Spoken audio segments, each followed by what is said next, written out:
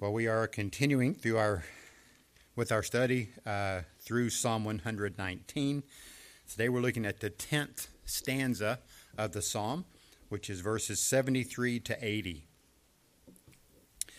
The writer of this psalm is writing as one who recognized that he was a stranger. He was a pilgrim in the place where he lived. He was among a people who did not share his faith. In fact, they even had a hostility toward his faith.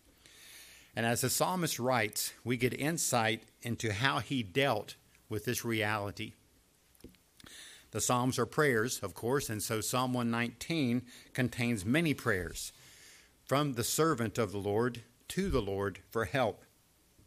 There was a genuine relationship that he had with the Lord and a trust, a confidence that his Lord truly would come to his aid and help him. Really, the biggest takeaway from Psalm 119 is the focus on the Word of God and the importance of that. And as a servant of God, the psalmist recognizes how vital the Scriptures are in his life. He regularly expresses his commitment to the Scriptures. He regularly asks the Lord to grant him further understanding of the Scriptures. He also asks the Lord to be faithful to actually apply those Scriptures into his life, enable him to walk them out in the various situations that he encounters. The psalmist makes it clear he wants to grow. He wants to mature in his faith. And he's also very much in touch with his own weakness, with his own personal sin. He laments about this to the Lord. We noticed last week, for example, that he admitted that there were times when he was going astray from the commandments of God. But it was when the Lord brought affliction into his life that he repented and then followed the word. Each of the stanzas in Psalm 119 are based on a particular letter of the Hebrew alphabet. So the 8 verses of each individual stanza all begin with the same Hebrew letter. This 10th stanza, it's the letter Yod or Yoda. It's the smallest letter of the alphabet that is also known as a jot. Jesus referred to this letter in Matthew 5:18 when he said, "Truly I say to you, until heaven and earth pass away, not the smallest jot or stroke shall pass away from the law until all is accomplished." Some of your Bibles, you actually may have a picture of what the jot or what the yod looks like, and it's basically the size of an apostrophe. Now, each stanza we've noted as we've gone through really has a particular theme that the psalmist is praying about. Last week we looked at the 9th stanza, 65 to 72, and that stanza was especially focused on the fact that God is good. God is good. Even in the times that his servants face great affliction, he is a God who is good and does good to his servants. Well, the stanza we're looking at today continues with that theme, but it gets a little more specific about that area of affliction. Now, we're going to be looking at the stanza this morning in a different way than we usually do. The Psalms are poetry. That's the kind of literature they are. And, for example, the idea of using a different letter of the Hebrew alphabet for each stanza is something that is done at times in Hebrew poetry. Actually, Psalm 119 is not the only example of that in the Bible. It happens a number of other times. There's another poetic method that is used in this particular stanza. It's parallelism. And that's the idea where certain verses parallel other verses. And each of the verses in the parallel speak of the same basic idea and add a little something different to it. One of the commentators that I read, George Zemek, pointed this out, and I thought it might be helpful for us to consider this morning. There are 4 sets of parallel verses in this particular stanza.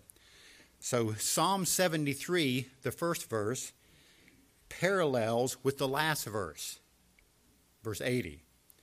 Psalm 74 pairs with the next to last verse, 79. Psalm 75 pairs with 78, and then you have 76 and 77 there in the middle that pair with each other.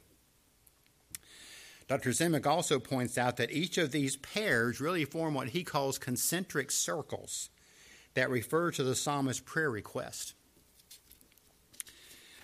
So verses 73 and 80 are the largest circle, and that speaks of the desire for greater maturity in the Lord. Psalms 74 and 79 form the second largest circle, in which the psalmist speaks of concern for fellow believers. Verses 75 and 78 form the third largest circle, and those speak of afflictions that are challenging him. And then verses 76 and 77 form the innermost circle, and that deals with really the deepest needs that we have as servants of God. So with that in mind, let's read Psalm 119, 73 to 80. Your hands made me and fashioned me. Give me understanding that I may learn your commandments. May those who fear you see me and be glad, because I wait for your word. I know, O Lord, that your judgments are righteous, and that in faithfulness you have afflicted me. O may your loving kindness comfort me according to your word to your servant. May your compassion come to me that I may live, for your law is my delight.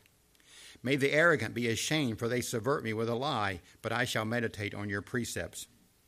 May those who fear you turn to me, even those who know your testimonies. May my heart be blameless in your statutes, so that I will not be ashamed. I'm going to use the four sets of parallel verses that I just kind of mentioned to you as the four main points that we're going to be looking at this morning. So first of all, we see from verses 73 and verse 80 this point. Believers must remember that like all people, they have been specially created by God and should therefore serve him wholeheartedly. Verse 73, your hands made me and fashioned me. Give me understanding that I may learn your commandments. So the psalmist begins by speaking of the amazing fact that all people have been made, have been fashioned personally by God.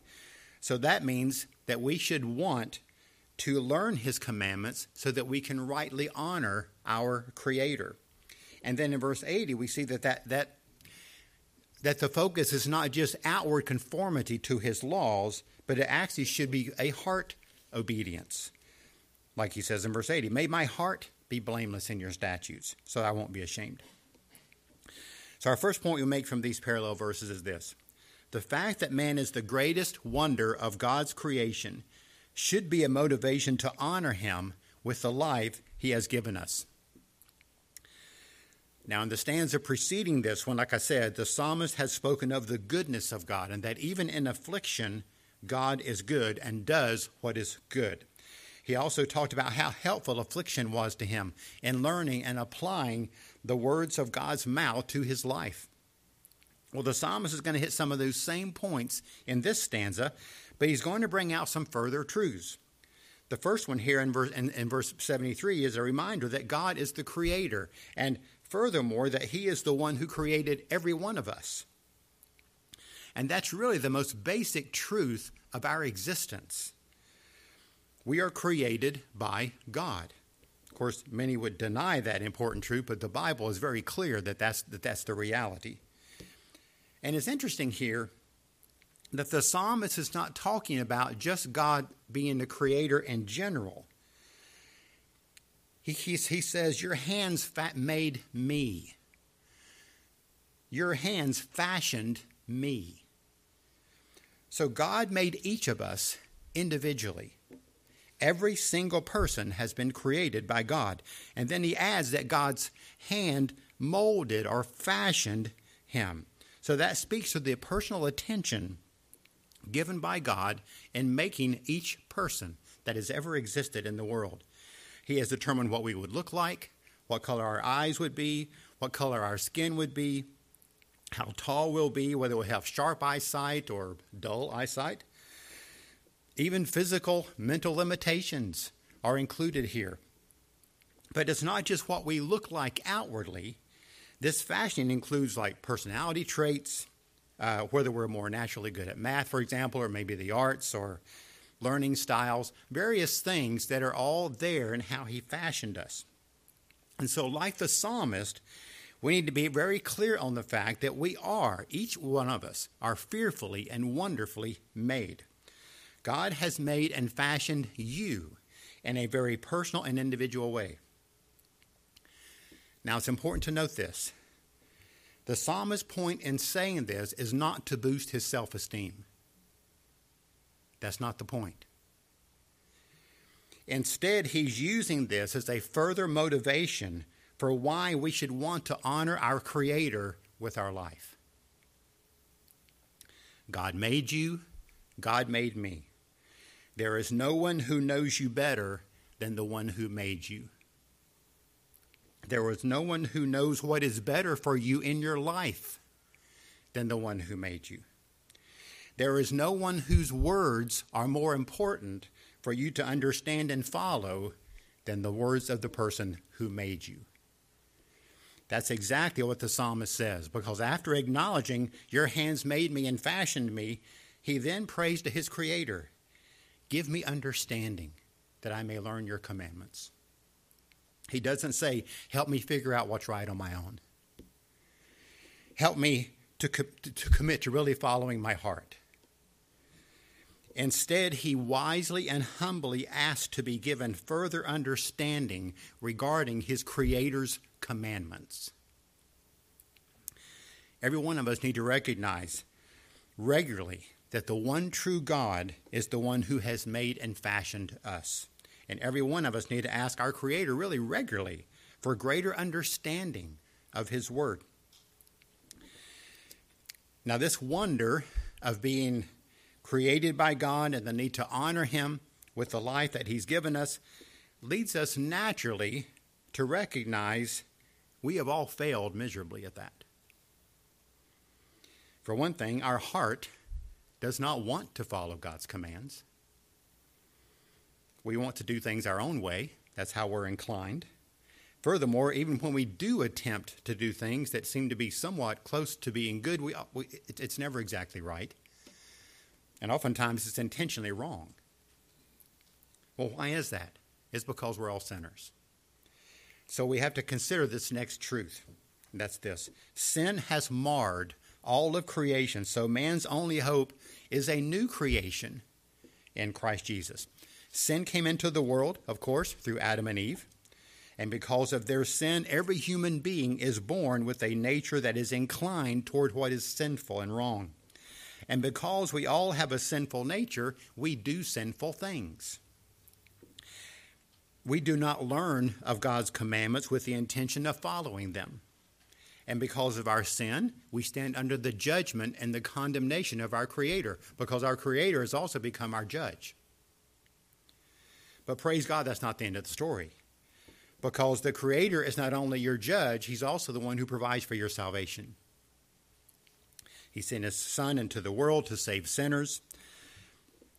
The Son of God, of course, lived a perfect, holy life. He died as a perfect substitute for sinners on the cross. He rose from the dead in victory over sin and death.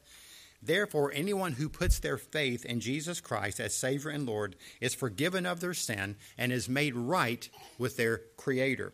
And all who have that true saving faith are born again or regenerated, like we read about earlier in our service. They are actually a new creation. Life has been changed from the inside out. One of the clearest statements of that, I think, is probably from Ephesians 2. Let me just read that. We're getting close to coming to these verses in our Wednesday night Bible study. Ephesians 2, 8, 9, and 10 says, by grace you have been saved through faith, and that not of yourselves is the gift of God. It's not as a result of works, so that no one may boast. For we are his workmanship, created in Christ Jesus for good works, which God prepared beforehand so that we would walk in them. God, in his grace, provides salvation. We receive that salvation by faith. And then we get back to what our Creator made and fashioned us for. Every believer is the workmanship of God. We are newly created in Christ Jesus for good works. And they are works that have been prepared for us by our Savior, Creator, from before the foundation of the world. So, the believer can confidently pray, your hands made me, fashioned me, give me understanding that I may learn your commandments. As a believer, we can pray that and know that God will answer. Well, then in verse 80, the psalmist makes a further petition in this prayer. He says, may my heart be blameless in your statutes so that I will not be ashamed. So here we see that maturity in the faith requires that believers follow the Lord with a heart-motivated obedience. A heart-motivated obedience. It's not just giving attention to the statutes of God outwardly, but it's doing it with a blameless or with a whole heart. This is the prayer of a man whose heart has been changed. He's a believer. He has saving faith in the Messiah that in his time was the Messiah to come. Our time is the Messiah who's already came, but it's the same Messiah.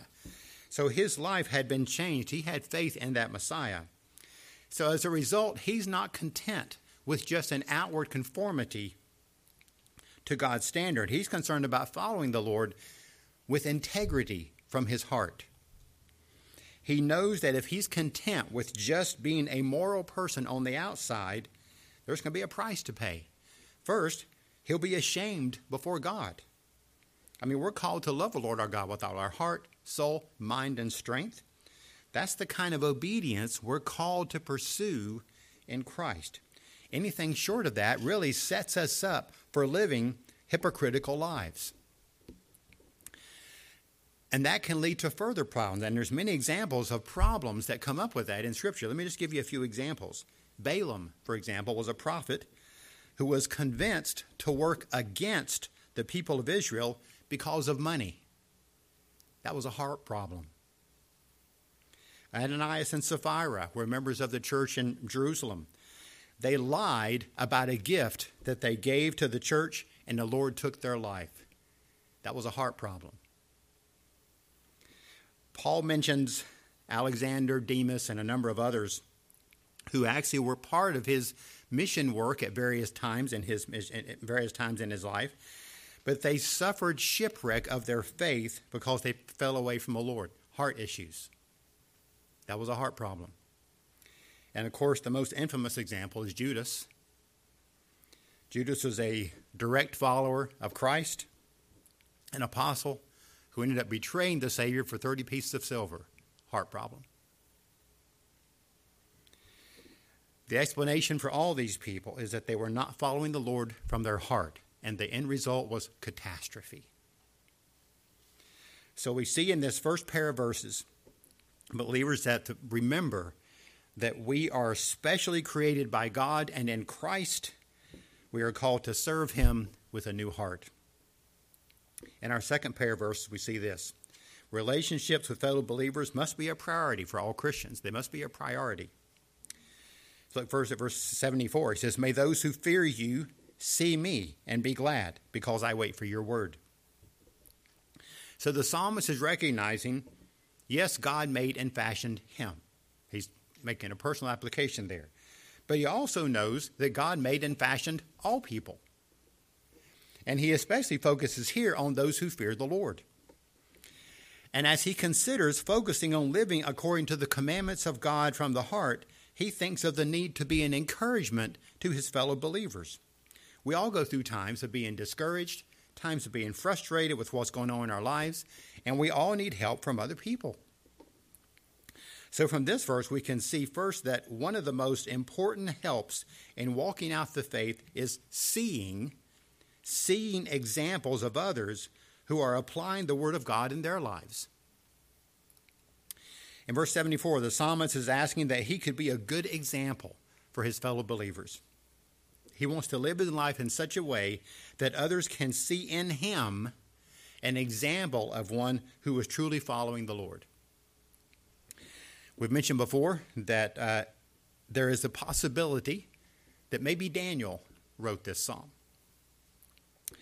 We know that there were thousands of Jews in his time who were forcibly taken from their homeland to live in exile in a foreign land in Babylon. We also know that the overwhelming majority of those Jews did not remain faithful to their Jewish faith. They succumbed to the pressure of the idolatrous culture that was around them. Daniel and his friends Shadrach, Meshach, and Abednego were the ones that we know for sure who remained firm in their faith. And we know that Daniel had a great concern for the unbelief that he was seeing in most of his Jewish brethren. I could easily see Daniel praying a prayer like this. He wanted to be an example to others so they could be encouraged by what he was doing. God had been faithful to him, had enabled him to honor the Lord with some hard decisions. Daniel was faced with all kinds of difficult decisions. He wanted others to be gladdened, according to this verse, to be gladdened by what they saw in him. So he really wanted to be a good example. That's a worthy goal. We have all been encouraged by examples that we have seen in fellow Christians. None of us know everything, and the examples of others can be a big help. Husbands and wives are encouraged when they see the example of other husbands and wives who are seeking to honor the Lord with their marriage. Parents are encouraged when they see examples of other parents who are leading and disciplining and teaching their own children. Nobody does it right all the time, but we can often be helped by the example that we see in others. Young people are encouraged when they see other young people consciously trying to live out the Christian faith at home, at work, in school, whatever the case may be. We all need examples of others who are applying the Word of God to their lives and whatever their particular circumstances are and whatever challenges they're facing. So we need those examples. But we also need to be willing to be an example. We need to pray that those who fear the Lord will see us and be glad because they see us hoping in the Word of God. Now, the parallel verse to this is verse 79. You'll see the similarity right away. May those who fear you turn to me, even those who know your testimonies. Both are concerned about those who fear the Lord. But the prayer of this verse is a little bit different than the verse in verse 74. So we see from this verse that believers have things to share from their application of God's word to their lives that are helpful to others.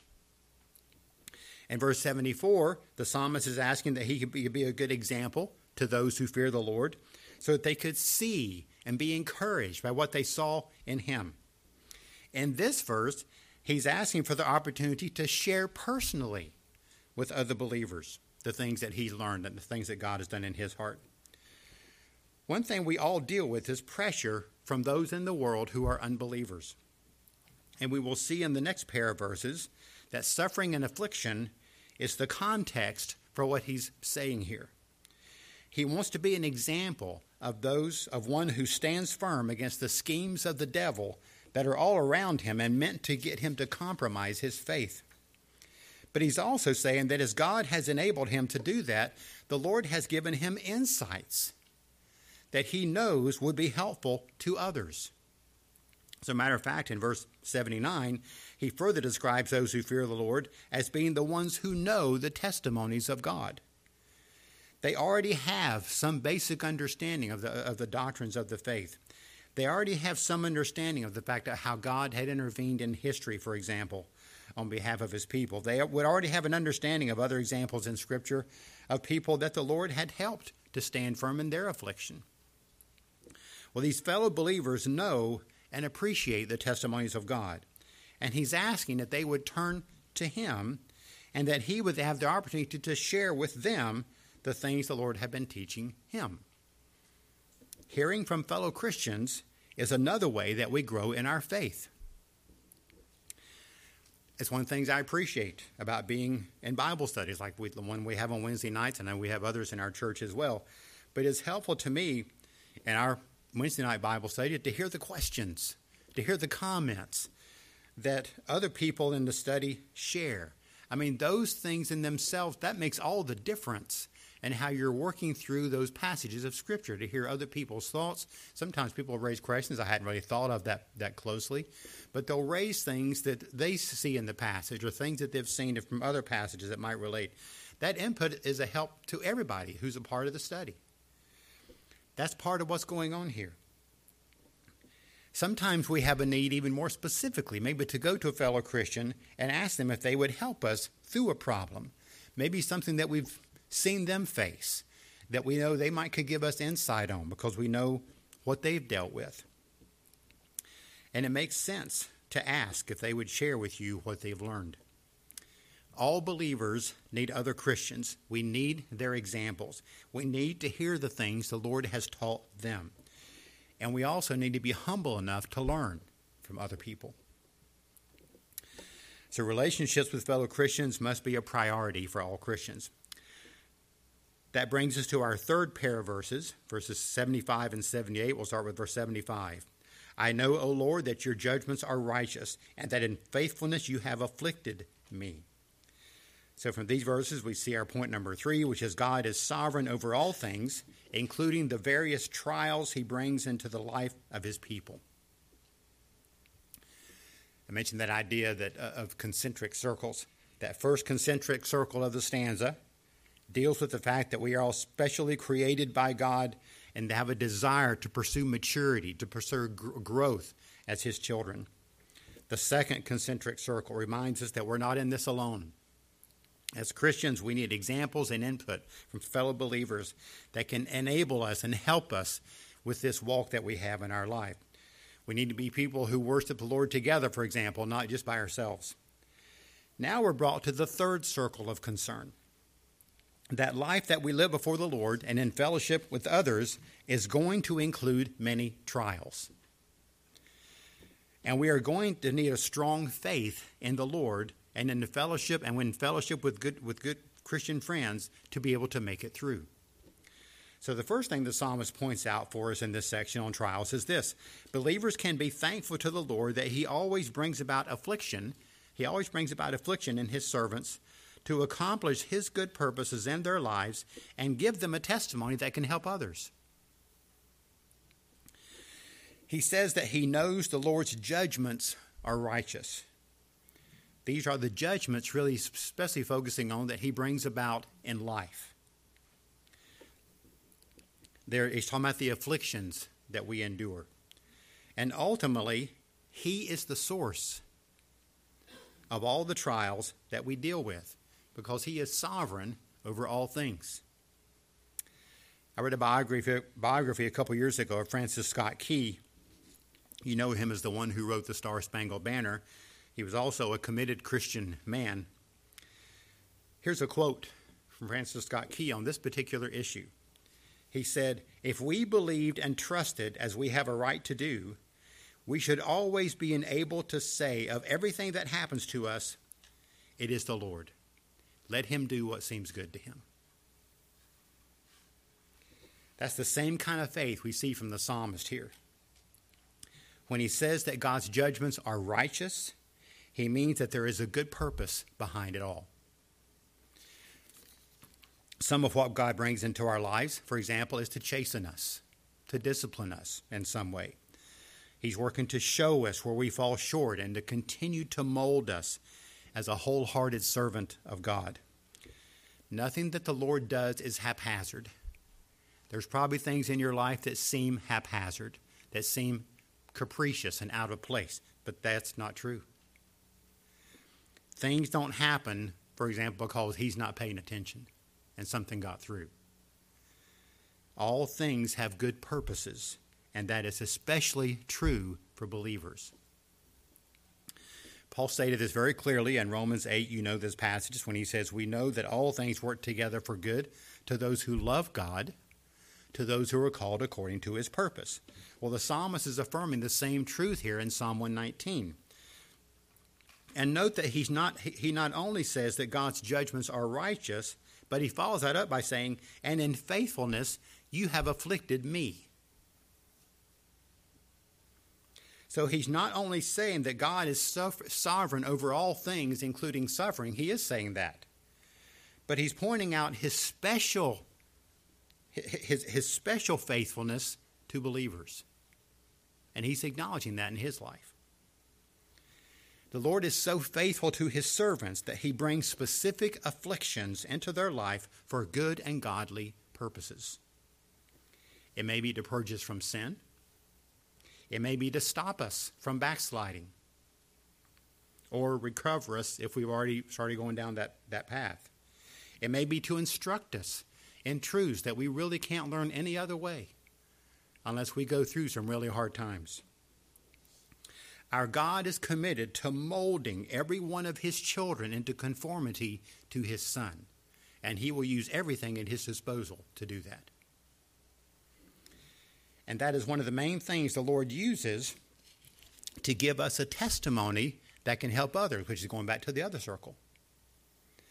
Because much of what we learn from fellow Christians is stuff the Lord has taught them through the affliction they've gone through. And much of the stuff we have to share is things that he's taught us because of what we've gone through. It's all this stuff fits together. The next verse in this pairing speaks to the specific affliction that the psalmist was dealing with. Verse 78. May the arrogant be ashamed, for they subvert me with a lie, but I shall meditate on your precepts. So we see here this next point, that unethical attacks from those who are enemies of the faith make things difficult, but they are responsible before God for their behavior and will answer to him.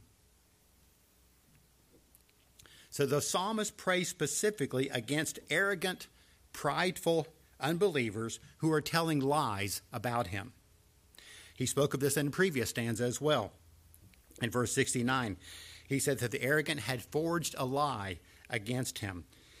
Now, for a person who is so focused on living a blameless, God-honoring life, wanting to be an example to others, to be smeared with lies is a major suffering, a major trial. And he prays that the ones who are smearing him with those lies, that they will be ashamed. He is asking, for example, that would fit him, that they would be overtaken with confusion. I think he's asking that their evil attempts at bringing false accusations on him would go back on their own heads. They are the ones who should feel shame for what they're doing. We often probably refrain from praying these kinds of prayers against people who are leading and acting in shameful ways. But the Bible gives us multiple examples of these kinds of prayers that are actually honoring to him. So there's a place for this kind of praying against those who are acting in such sinful and arrogant ways. Now, it's interesting to note here that in verse 75, the psalmist was making it clear that God was fully sovereign over all the painful things that were happening to him. So that means it was the Lord who brought these arrogant, unbelieving people specifically into his life to have contact with him. But even though these people, these enemies, were acting under God's sovereign authority, they were fully accountable to God for their sin. They couldn't stand before God later and say, well, the reason we did that, he prayed about it. You're the one who made, no, you did it. You're the one who told those lies. And you're going to give an account for that. Both things are true.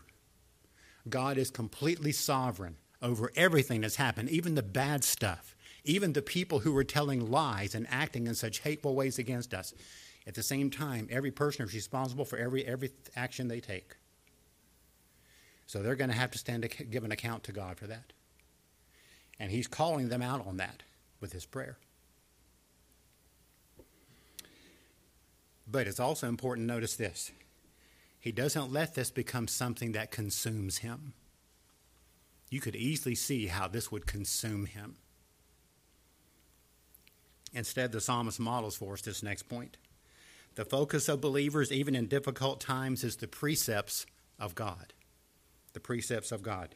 He's very much aware of their lies. It is very painful. It's a hard affliction to endure. But he does not allow that to consume him. Instead, he says, I shall meditate. I shall focus on, give careful attention to your precepts. Their stuff is lies. I'm not going to meditate on that and fret over that. Now, he acknowledges that. He takes them to the Lord in prayer. But his meditation is on the precepts of God. He will not be consumed with the lies and the evil things of others. Instead, he's giving his focus to what he knows is true, the Word of God. That's where he's putting his focus. It's the Word of God that's going to give him support. It's the Word of God that will instruct him in the way he should go as he deals with this trial.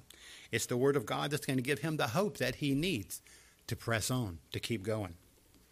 So the psalmist gives us a very important example for fellow believers here to follow as he deals with trials he's facing under God's sovereign rule. And really, he's kind of exemplifying what he has asked for himself to do. He's basically saying, you guys who read this, look at me. Look at my example in this and learn from it.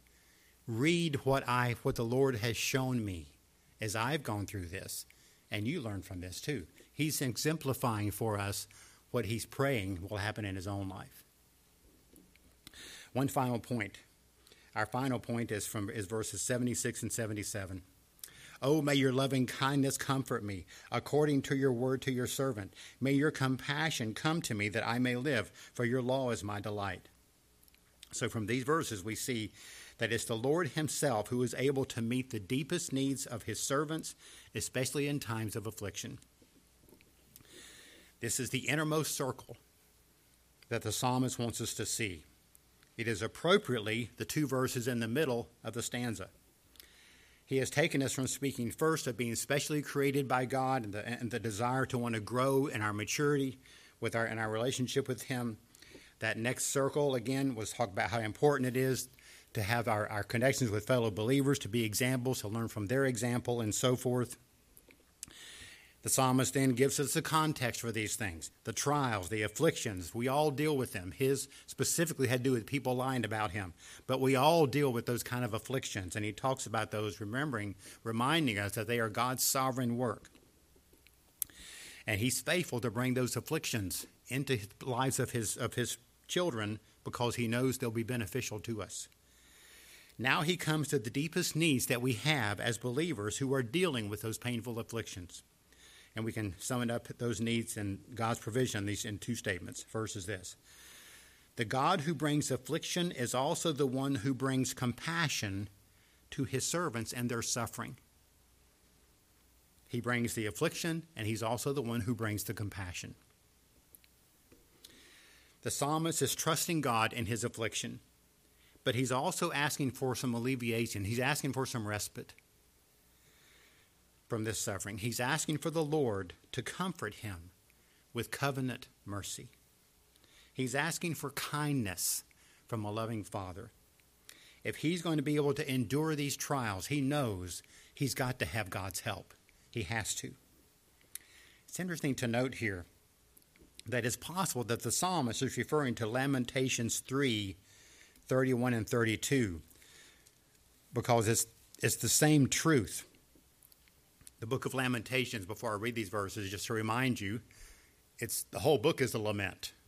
It's a lament written by Jeremiah because related to the destruction of Jerusalem. Let me read these verses. For the Lord will not reject forever, for if he causes grief, he will have compassion according to his abundant loving kindness. In this lament, and the verses right before the ones I just read to you, destruction of Jerusalem. And that one thing he says in the middle of that is, the Lord's loving kindnesses indeed never cease. They are new every morning, including the morning when your enemy is destroying your city. They never cease. Jeremiah also knows that the destruction of Jerusalem is God's righteous judgment on the Jewish people. At the same time, he had hope. He says there in Lamentations 3 that the Lord will not reject forever. He also agrees with the psalmist here when he says it is the Lord who causes the grief, but he's also the one who gives compassion. His abundant loving compassion, loving kindness is there to sustain the people through the trial. Now, that's just as true today as it was in Jeremiah's time. Interesting to note, by the way, here. Bring Daniel into the picture again. We know from Daniel chapter 9 that Daniel had a special interest in the prophet Jeremiah. He actually quotes from Jeremiah in the book of Daniel. So this may be another evidence of Daniel, if Daniel is the author of this psalm, that he's pulling from something that Jeremiah wrote and bringing it into his own psalm. Possibility there. So the God who brings affliction is also the one who brings compassion to sustain his servants in their trials. Secondly, the psalmist further elaborates on this truth when he points this out. God sustains his servants with tender mercies, so that in their weakness they are enabled to live with a delight in the Lord. Again in verse 77, he says, "May your compassion come to me that I may live, for your law is my delight." Now, while verse 76 focuses more on kindness from a loving father, this verse speaks more of a motherly type of compassion. Some versions translate this as asking for God's tender mercies. It's a further request, really, for God's loving support in the middle of affliction. It's a reminder, really kind of ties especially here to Isaiah 66:13, where the Lord was speaking to the Jewish believers, and he said, "As one whom his mother comforts, so I will comfort you." Again, in the middle of trials that makes him feel his weakness, he is trusting the Lord to give him strength. In verse 77, the psalmist is also asking for his life to be spared. He did this back in verse 17 as well. He knows that the antagonism of those who hate him could lead to his death. So here he asks that God's compassion would come to him so that he may live.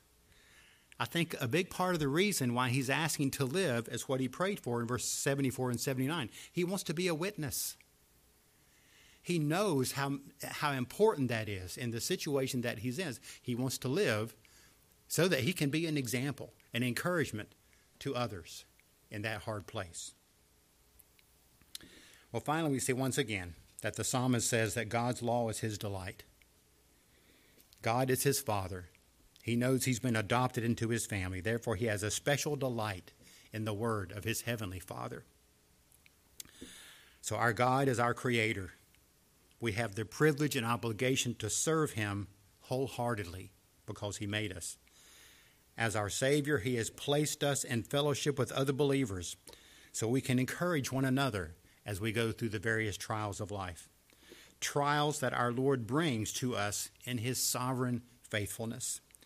And we can also be assured that by his loving kindness and tender mercy, he will enable us to persevere in faith. Lord, we thank you very much for your word. Again, I want to thank you for the psalmist's testimony as he writes in poetic fashion the things that he was dealing with that were very painful and difficult for him to go through. But he writes in such eloquent ways to illustrate for people like us and millions down through the centuries who have read these same words at other times. But thank you for using these words just to encourage us, to give us direction, to think about the difficult things that happen in our life, to remind us that, yes, you're our creator, and therefore we owe you our obedience because you're the one who made us. Remind us how much we need each other as we walk through these afflictions, and to remind us that you're sovereign over them all, and at the same time you support us through everything we're going through. Lord, I ask for those, probably everybody in this room is going through a trial of some sort. There's so many different kinds of trials. And most in this room are probably going through something. I ask, whatever that may be, that for everybody here this morning, that you would actually show your compassion to them, that you would actually support them with your tender mercies as they deal with the affliction that is especially pertinent to them at this particular time in life. And Lord, we thank you that all this reminds us that the only way we could have a right relationship with you is really through faith in Jesus Christ. If you're one who has never put your faith in Christ, I would invite you to receive him. A prayer like this would be a way to start. Lord, I realize that I'm a sinner. I know you made me. I recognize the fact that you made me. I also recognize the fact that I have not lived up to what I know to be right. I have a long list, a record of things that I have done wrong.